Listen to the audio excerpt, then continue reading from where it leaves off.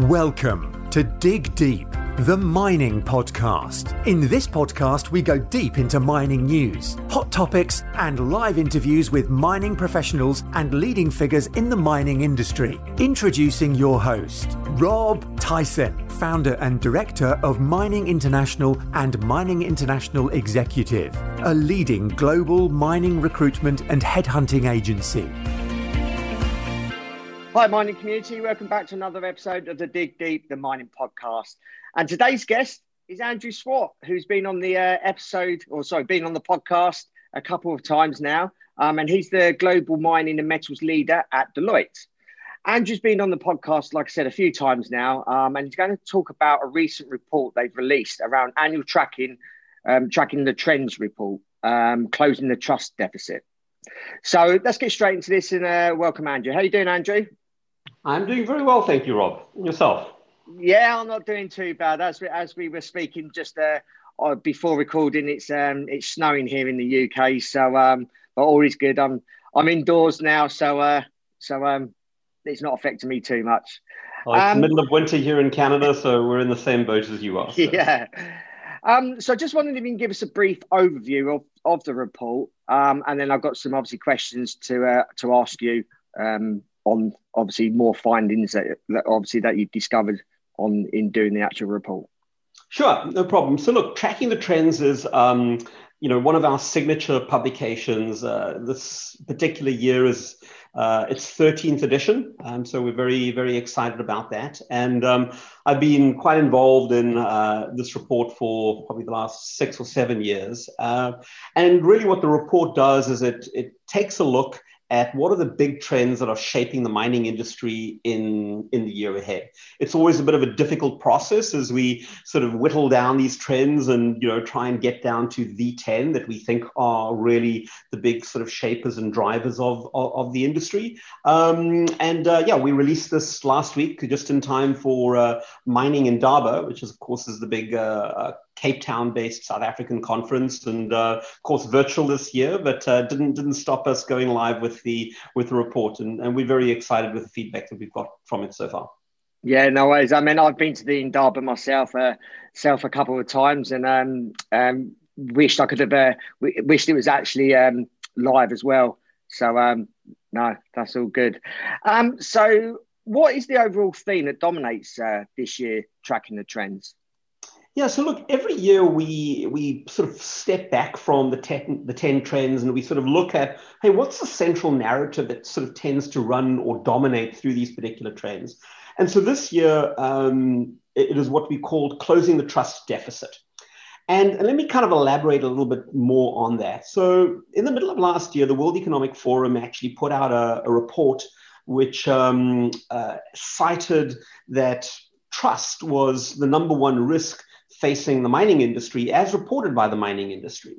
And so, as we went into this year's report, what's interesting for us is that the mining industry is at this very critical stage or juncture point, as I might say. On the one hand, it is an industry which is absolutely key to a lower carbon future and energy transition. But on the other hand, it is an industry that is highly undercapitalized, right? So just by, quick stat here, something like if you took all the mining companies in the world and you looked at the market cap of that, you'd get to something like $1.3 trillion.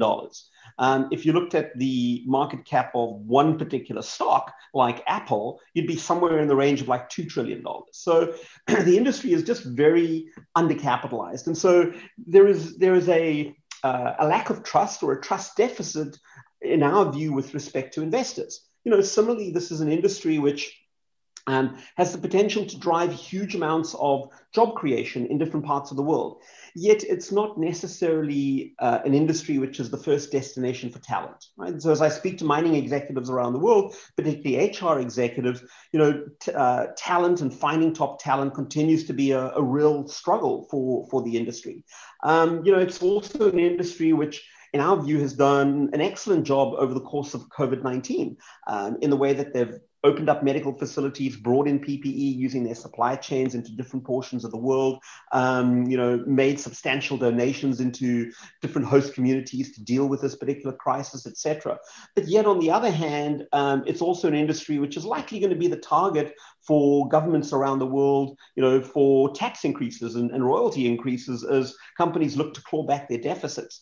And so when you look across these different stakeholder groups of investors, talent, community, government, and even society at large, we believe that there's a trust deficit there that needs to be closed. And so really the theme this year is how the mining industry is doing that, but could also be doing more along those lines. And we cite that across our 10 trends. Okay. And obviously, given how COVID has disrupted economies around the world, what can mining companies do to build more resilience business strategies? So look, the key theme here, and I guess the key competency that mining companies need to drive is one around scenario planning, right? So we don't know how the world is going to play out in the next couple of years. I think we all hope for the vaccine, but as the news unfolds from week to week, we see new variants, we see different vaccines, some which are more or less efficacious against some of these particular strains. We see uncertainty around vaccine distribution and how that's getting into different portions of the market. And so, I think we all hope that as we move through this year, we get out of this crisis and life returns to normal. The reality is that, it could go on longer. And so what we've done in this particular report is we've created 4 very divergent scenarios, all of which we believe are highly credible. And I think our challenge to mining companies is to say, hey, hold your strategy up against these particular scenarios and say, hey, if the world actually played out like this, what would be the implication for you, right? Would you pivot your strategy in a different way? Would you engage with your communities or government stakeholders in a different way? Would you make different investments? And so the name of the game has really been about creating dynamic strategy and using scenario planning as a real tool to build this resiliency within the organizations. Yeah. And do mining companies, have they thought about some of these sort of strategies that you're proposing? Yeah, absolutely. I mean, over the course of the year, we've done various roundtables with executives around some of these sort of strategies and in particular areas where, for example, we've got a group of mining companies, together to sort of think through talent implications around some of these and how would they do things differently under those sort of circumstances. So, I'd say for a lot of the leading miners, scenario planning is a tool that some of them use, but I would not say that it is, pervasive across the industry, but it is an extremely valuable strategy tool that could and should be deployed. Yeah.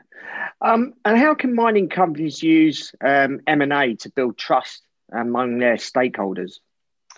Yeah, so look, again, we are obviously in the midst of this green energy transition, right? And so what we do see is mining companies, a lot of them reevaluating their portfolios, right? How do you take advantage of this move towards green and critical minerals? By the same token, mining companies are under pressure from an ESG perspective, right? Potentially to shed particular assets. But you also have some mining companies who are looking at this new landscape and saying, how can we capture more value? How can we attract investors back into the sector? And so there's anything from a range of options where I think for some firms it's about, hey, if I'm at the wrong end of the commodity cycle, how do I defend my current position? Perhaps for other companies, it's going to be about raising their competitiveness in particular commodities as they relook at their portfolio. For some others, it might be to actually go into some adjacent industries. And we've had companies who are looking at sort of creating new businesses, new business models, and experimenting with that. And I think M&A plays an important role across that whole spectrum. By the same token, though, when we look at the last commodity cycle, run up, you saw a lot of mining companies making very unwise M&A decisions, paying real premiums for certain assets because they believed that commodity prices would go higher and higher. So I think the industry as a whole, and I think this goes back to the trust issue, has not done a good job of creating trust with investors and showing that they are good stewards of capital. So a lot of this is also just about getting back to basics, getting back to a lot of these kind of threshold or table stakes type issues of being good stewards of capital, showing that you can return reliable and consistent dividends year in and year out, that you do have a very strong and compelling growth story to the market. And so I think all of these are nested issues where which is critical in building that trust and getting investors to return back into the sector. Yeah. You mentioned some of the mining companies looking at other industries to sort of model what they do. Was there any particular industries that they focus on, or would you suggest a good industry that they should focus on? Well, look, I mean, I think what you are seeing is, particularly when we get into the so-called green and kind of critical minerals type areas, I think what we're seeing is either we're seeing some mining companies maybe forward integrating into how some of those minerals are actually being used. By the same token, you've got some manufacturers that are backward integrating into mines to sort of create sort of security of supply. So I think there are those kinds of interesting moves or transitions. Similarly, what we've also seen is some mining companies looking to capitalize on particular technologies and saying, hey, we've got these particular technologies which allow us to exploit some of these minerals or extract some of these minerals in a way that other people cannot. And so, how do they license, preserve that particular technology, perhaps create new business models around that? So a lot of this is around the adjacencies and sort of the adjacent industries in the value chain. Okay. And do you see elevated level of importance of ESG as it relates to trust? Oh, absolutely. So, last year, it was our number one trend, straight out of the gate in our 12th publication. And it's been incredible to see how that topic has been elevated over the course of the last year in particular, right? So there isn't a mining company who, you're talking to right now who isn't thinking about ESG in some way because of the pressure that they're actually getting from investors, right? And from their broader stakeholders. And so what's interesting is when you look at our trends this year is we don't just have it once, but we have it 3 times. So we've taken ESG and we've decoupled it. So we actually focus on the E, we focus on the S, and we focus on the G. And we talk about those in sort of more detail because we do believe that this is a very pivotal issue, which again speaks to the trust with all of these kind of stakeholder groups. I think, again, in order for society and for communities, at large, to have that trust in the mining industry, they need to see some of those commitments around decarbonization. They need to see, transparency from a governance perspective. They need to see how key investments that are being made at the community level are driving sustainable outcomes. And so those are important for those stakeholder groups, but they're also critical for investors who are under pressure further down the stream from, institutional investors and from retail investors. And so, banks, fund managers, etc. This is a key issue for them. Yeah. How's digital transformation in the mining evolved over the last few years, and what should mining companies be sort of focusing on now? Yeah. So talking about evolution, Rob, I mean, we probably first started featuring, innovation and digitalization in our trends maybe 6 years ago. And I remember 6 years ago when we first launched a trend on innovation, there were a lot of mining companies who looked at us like, well, we were crazy, and at that stage, I think it was 2014 or so, we were in a very bad spot from a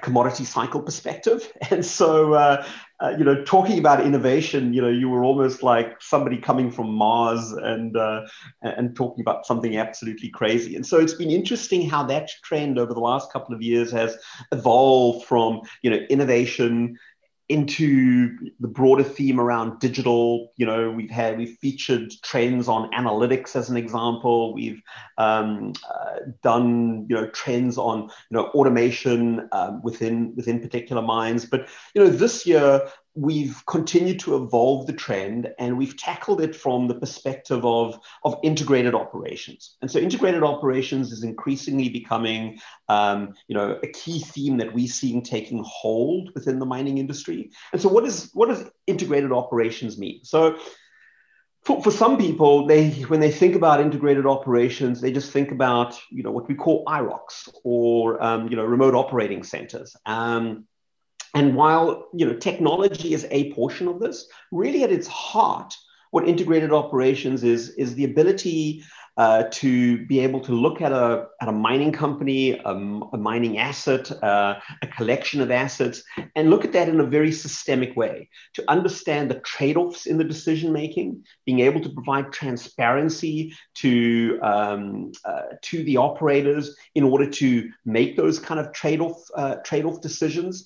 And so looking at that in a very integrated way. Now, for some, that actually does translate into some form of an IROC. But there are many companies who are moving towards integrated operations without putting in place an IROC. But this level of integration is key because, why? There's a lot of inefficiency trapped within mining operations. Mining operations are typically highly siloed. People are optimizing for their particular portion of the value chain. And so I think if mining companies are looking to unlock large amounts of value through digitization, it's not just technology that's going to get them there. It's actually the philosophy of integrated operations, which is all about the people. It's all about the process. It's all about the culture that needs to then be embedded and entrenched within those particular operations. Okay. How's COVID-19 impacted or accelerated the movement to a new future of work?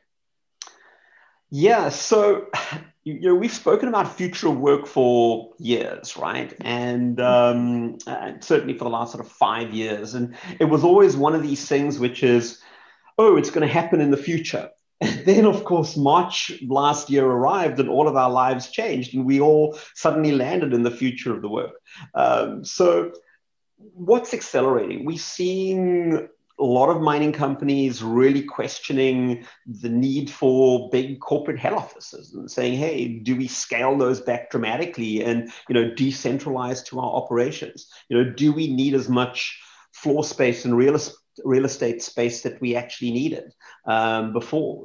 Do we actually get key functions to actually work more remotely? Now, none of this means that the corporate head office is going to go away or the conventional office environment is going to go away. But, there's definitely a move afoot, particularly within back office services. Obviously from the more operational, role perspective, I think obviously you're going to continue to need people kind of on the ground, though, using tele-remote type systems, you'll see some of those operations actually move outside of the mine site as well.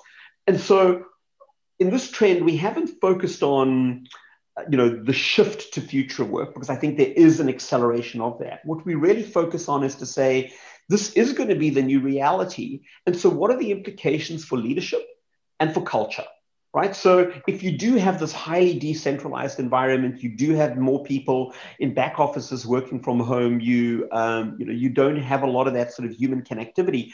How do you maintain culture in an organization? And then the flip side of that is, what kind of leaders do we actually need? So as we reflect on the drive towards integrated operations, or we reflect on the need for resiliency through scenarios, or we think about the trends that we've highlighted around ESG, these particular trends imply different kind of leadership characteristics going forward. And so our challenge to sort of leaders and to organizations is to say, hey, COVID has accelerated a bunch of things. It's accelerated ESG. It's accelerated digitization. It's made future of work a reality. Think a bit about what are the leadership characteristics that you need in order to make you a more competitive, more sustainable organization as you go into the future. Yeah. And do you think leaders need to learn new skills because of obviously what's happened? And if so, what kind of skills do you think that may be important? Yeah, so look, I think the new skills are right across the spectrum, right? So at the board level, I see, mining companies and boards, looking at these particular issues and saying, wow, how do we get up to speed with regard to society's and investors' requirements around ESG and digitization and all these kind of areas? I think at the management level, you're seeing new kinds of skills, as I've already mentioned, around, future of work and building in resiliency and, accountability and driving towards integrated operations. I think, at the operational level, you're seeing new skills from a digital and analytics perspective. For several mining companies, we've been rolling out what we call digital academies to basically build up these competencies within organizations going forward. And so I think all of this sort of spans new skill sets at all kinds of levels within mining firms. Yeah. And lastly, with the increased demand of alternative energy sources and electric vehicles, how are you seeing this impact the demand and supply of key minerals? Yeah, so this is probably one of the most interesting shifts that we see out there, and we've actually got an article coming out in the next, I think, month or so on the geopolitics of lithium. So readers should kind of watch out for that. But this concept of geopolitics is very much nested in the whole conversation around green and critical minerals. And so you go back 18 months ago, the US government took the lead, got about 9 other countries around the world to sort of sign up to their sort of energy, resource initiative. And what this governance initiative, really does is it looks to embed sustainable practices in the extraction of these green and critical minerals kind of around the world. And why is that? It's a policy response largely to China, because China has locked up a bunch of these resources in different portions of the world. And so this is a bit of a Western response to security of supply. And I think that's having a bunch of knock-on effects, right? So as you see renewables, as you see battery electric vehicles, as you see this transition to green energy accelerating over the next couple of years, the demand for fundamental, building blocks for a lot of those, batteries, things like lithium or nickel or cobalt or, even, copper, etc.